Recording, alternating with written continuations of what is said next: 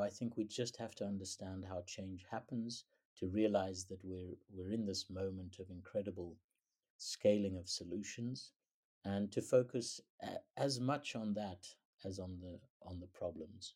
It's something that is sometimes called the Stockdale paradox, named after Admiral Stockdale, US naval officer who spent 7 years in a Vietnamese prisoner of war camp. And he said afterwards the only way to survive was to face the brutal facts of his reality, and at the same time, paradoxically, never lose hope that things can and probably will change for the better. And that's what we need to do for our global society right now. You're listening to Transform Talks, the podcast about global supply chain transformation. I'm Maria Villablanca, co-founder and CEO of the Future Insights Network, a fast-growing network of over 130,000 supply chain and manufacturing executives worldwide. Now on this show, I'm going to be interviewing and having conversations with some of the biggest names in supply chain and business, where we're going to be discussing topics around digitization, transformation, leadership, technology, business models, diversity, sustainability, and much, much more.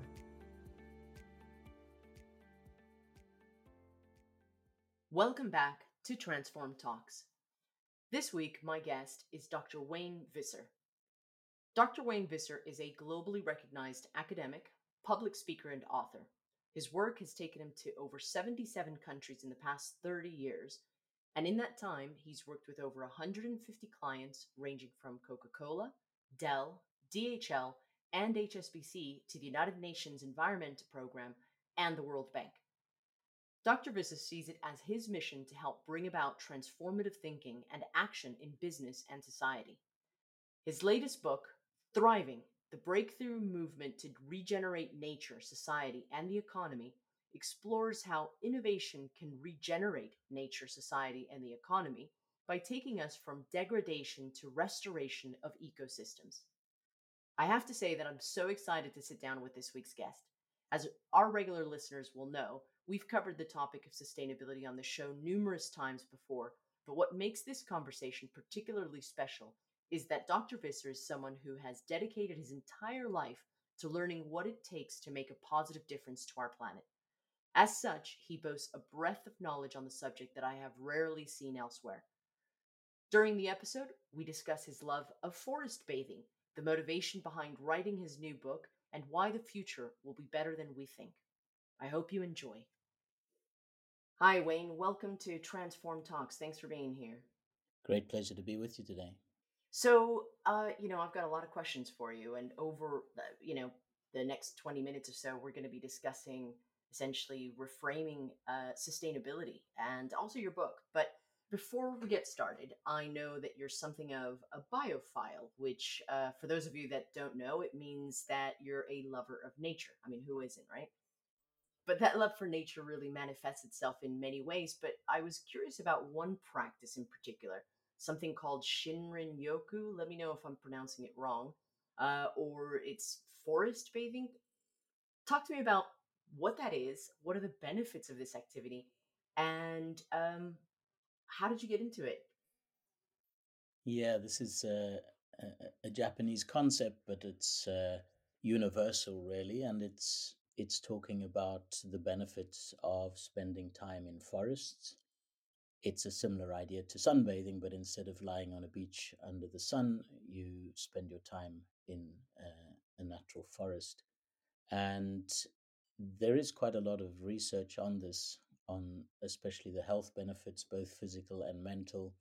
It essentially lowers our stress levels and gives us lots of health benefits. And of course, it works best in a forest, but it can be actually any exposure to nature, whether that's walking in a park or even having plants in an office environment or a home environment. It just seems like we are naturally wired to appreciate and to benefit from nature.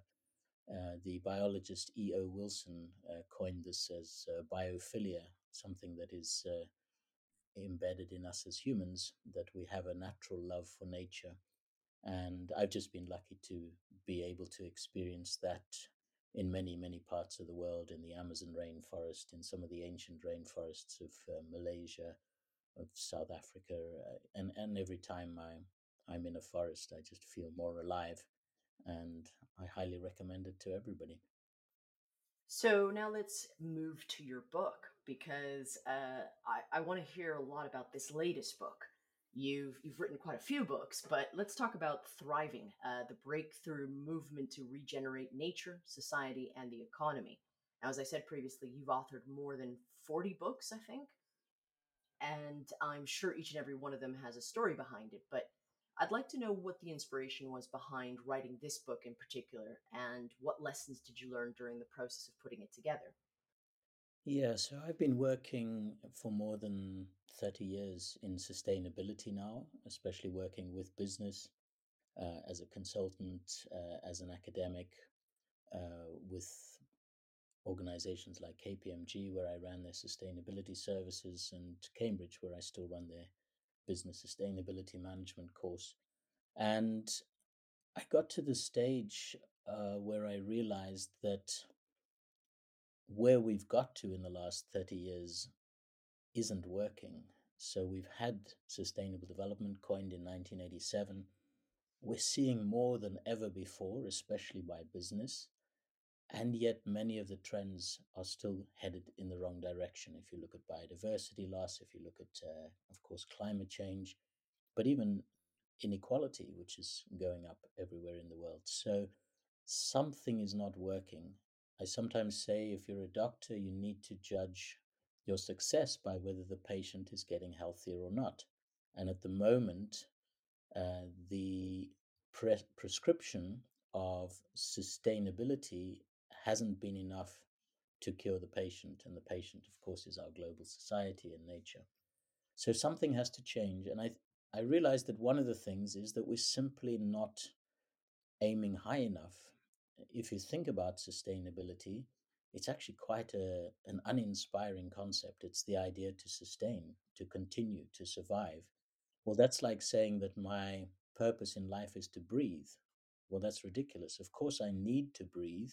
I want to survive, but my purpose is something much more. I want to have a positive life. I want to make an impact. And so, this book, Thriving, is all about looking for a different set of goals that is what others call net positive. This is the language of Paul Polman, former CEO of Unilever, or regenerative. This is the language of Paul Hawken, who wrote the book Regeneration. And it's simply the idea that, we need to redesign our economic system, our business institutions, and our products and services so that the outcome of more economic activity, more consumption, is actually a better world. And at the moment, our current approach means that it's not. Having said that, the book is all about innovation and literally sharing hundreds of examples of how we are coming up with those solutions which will get us to a thriving future. And it's a very exciting time to be engaged in this agenda.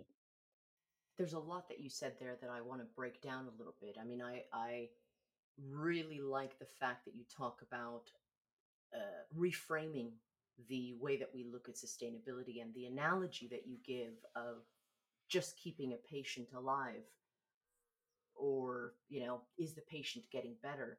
I think you're absolutely right there.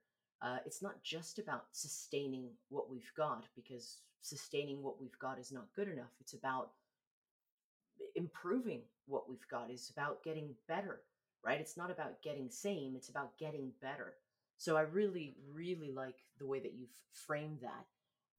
Now, one of the things that you also talk about in your book is you've made it very clear that in the past that we not only have to increase the pace of change, but we also have to look at updating our current processes. Now, I know that you've worked with and spoken to numerous businesses during your career. So I want to ask you, especially given that this podcast is a lot about supply chain, how well do you think the supply chain industry is doing in this regard? It's a very good question because we do know that most of the impact is in the supply chain. When we do life cycle assessments, any analysis of where, for example, carbon footprint is sitting shows that a lot of it is in the supply chain, upstream and downstream, also in the customer use phase. But if you look at upstream, I think that we have a lot of work still to do. Our supply chains are almost by design unsustainable, very brittle, and what we've seen during COVID and other crises is that they're not very resilient. So, what we've had is supply chains becoming more and more efficient over the last few decades, just in time delivery, next day delivery, all of this kind of thing. But that actually goes counter to what we see in healthy living systems, which is that you always have spare capacity, so that you have flexibility. You always have decentralization rather than being dependent on single sources. You always have diversification of solutions. So these are lessons I think that on supply chain we really still need to learn, and it's tough within the current economic model because the current approach is all about efficiency and a lot about centralization. And so we're it's one of the challenges we have is how do we redesign the way that we think about supply chains. We need to think far more in terms of networks, in terms of decentralized sources, localization where we can. It's not to say that again there aren't solutions. So we're seeing some great solutions if you look at decentralized renewables, solar and wind, for example. Even take the extreme of Ukraine right now. The most resilient form of energy there has been the wind energy that they've got because you can't take it out in a single missile blast, whereas most of our centralized energy is highly vulnerable to that. Or if you look at some of the technologies that are helping us on this, like blockchain technology that helps us to track and trace our supply chains and verify that they are sustainable all along the line. We look at innovations happening in textiles now, where we're starting to redesign our sources of materials. A company like Radis Cotton that is designing the first regenerative agriculture supply chain for cotton. Or if you look at what's happening with biomaterials and biofabrication, this is very exciting. We're really looking at new materials made from algae, made from bacteria, from fungi that are bringing real solutions to the problems we face.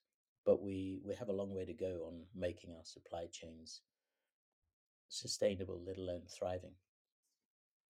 I think at the moment there is also another element that we haven't talked about, and perhaps maybe this is for another podcast, but you talk about the upstream and downstream elements of supply chain, but there's also something that we as citizens can do from a consumer perspective in terms of addressing the behaviors that we have as consumers. We've moved from an era, if I look back to, say, the time of my grandparents or even my dad, who's 87, he only ate things that were in season and they were local. It was just a part of his culture. Whereas with me, if I wanted to eat strawberries in the middle of winter or tomatoes in the middle of winter or, whatever, then that has to be sourced somewhere else. I have to have the latest fashion because I don't know. I'm just saying there's some work that needs to be done on this side too, don't you think? Yeah, absolutely. As consumers, we have a role to play. We have impact. There are many choices we can make about where our energy comes from, where our food comes from, what that food is. I mean, one of the most powerful things we can do is move to more plant-based diets. This has huge positive impacts on biodiversity, on climate change, on water use, and on health. Oxford University shows we could cut premature mortality by 20% globally if we move to more plant-based. decisions about transport, how we get around, whether we're driving electric or public transport, whether we're flying. There are many, many things we can do, opting for fair trade, for organic or bio. So we have our role to play. What I would say, though, is that we do need the whole system to change. So it's not that by changing a few light bulbs we will become a thriving society.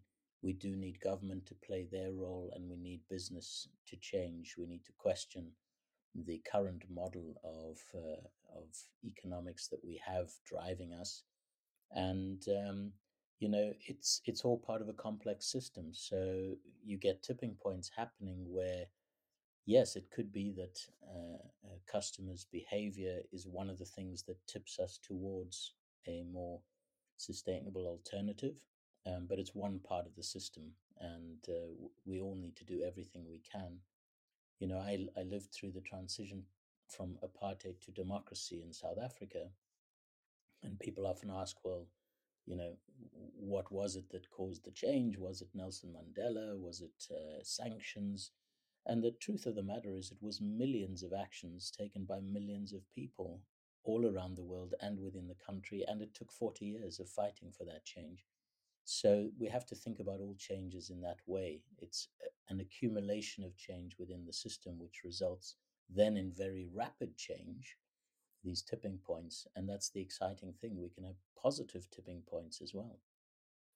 So let's talk a little bit about your documentary, Closing the Loop. I was very impressed by all the businesses and initiatives that you featured in the film.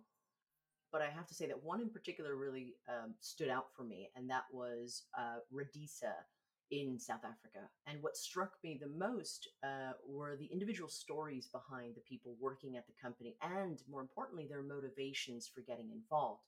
So, do you think that the sustainability cause needs to become better at showcasing these stories? Yes, the Redisa case, which is essentially a tire recycling story, is very powerful because it shows that the circular economy can be very impactful on social problems as well as economic. So it's not only an environmental story, and that what we saw there and filmed in the documentary was how people with low incomes had their lives transformed by being part of this circular model that had been created for tires. And I think the lessons are that, if we take circular economy, which is what the documentary is about, is that unless we can design this to be a solution for everyone, it ends up being a solution for no one, right? In the world today, we are now around about 7.5% circular globally. And that number has actually been going down year on year. So we're becoming less circular because we're consuming more stuff faster than we're converting, starting to switch our production and consumption to circular approaches. So we have to think about designing solutions in a way that they are solutions for everyone, including many emerging countries, many low income communities. And that's a real lesson for us because we've tended in this movement of sustainability to be quite northern and western, and a little bit providing solutions for middle class and rich people. And that simply hasn't made the transformation. So it's a different way of thinking. But again, we have some wonderful examples of frugal innovation, something like free play, which emerged out of Africa, which creates technologies like radios, lighting systems, and even fetal heart rate monitors, which don't require any connection to the grid. They're using wind up technology, so they don't even need batteries. So, again, we have solutions, but we do need to think about the solutions being for everyone. Likewise, an important point is as we go through this transition, there will be winners and losers. And so when we talk about a just transition, that means taking care of the people who are negatively impacted by the transition. So, what about all of those auto workers, or what about the traditional farming that we have, which is really disastrous for the planet? as we move to regenerative farming, how do we take care of those transitions as we get more and more automation? How do we take care as people lose their jobs in oil and gas? How do we take care? So we really have to make this both a social and an environmental transition. 100%. 100%. Right. So I have one final question for you. In your book, Thriving, you state that the future will be better than we think. So, for the longest time, sustainability has always felt like it was, or it has relied on some level of fear mongering as its primary technique to motivate people to take action. So, do you think that the movement would do well to start focusing more on the positives and communicating that to the public? Yes, I do. Again, over the last 30 plus years that I've been in the movement, there's been plenty of doom and gloom, and it's not unjustified. I mean, if you look at the facts, if you look at the science, we've faced some pretty scary challenges. But what we've noticed is that you can't scare people into change. It's not very effective.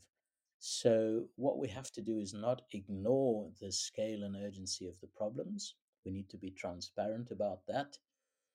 But we also at the same time need to focus on the solutions, on what people can and must do, on the innovations that are out there that are starting to scale, and to make people realize that change isn't linear.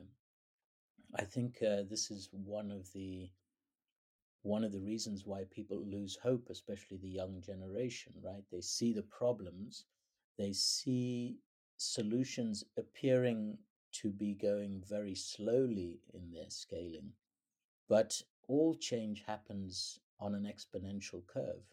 So it starts slow and it accumulates, it generates momentum. And then at some point, especially as the costs come down, it gets into a steep part of the curve. There's an inflection point, the tipping point I'm talking about, and then it's extremely fast. And we're seeing this in a number of areas. I mean, it's definitely happening on energy. So we will go to renewable energy, and it's happening much faster than many people have predicted. Solar and wind are the cheapest form of new electricity everywhere in the world. So even though oil and gas is making a lot of money right now because of the crisis in Ukraine, the war, in fact, their days are numbered because they simply will not be able to compete economically. We're seeing similar things happening in the pipeline around green hydrogen and green ammonia, which will completely transform many of the heavy industries. We're seeing it in the food industry, where not only are we seeing a commitment to shift to regenerative and more people opting for plant based, but technologies like cellular agriculture and especially precision fermentation will completely transform the food industry again much faster than people think because it will bring the cost down of non meat alternatives. So, I think we just have to understand how change happens to realize that we're in this moment of incredible scaling of solutions, and to focus as much on that as on the problems. It's something that is sometimes called the Stockdale paradox, named after Admiral Stockdale, US naval officer who spent 7 years in a Vietnamese prisoner of war camp. And he said afterwards the only way to survive was to face the brutal facts of his reality and at the same time, paradoxically, never lose hope that things can and probably will change for the better. And that's what we need to do for our global society right now. Couldn't agree more.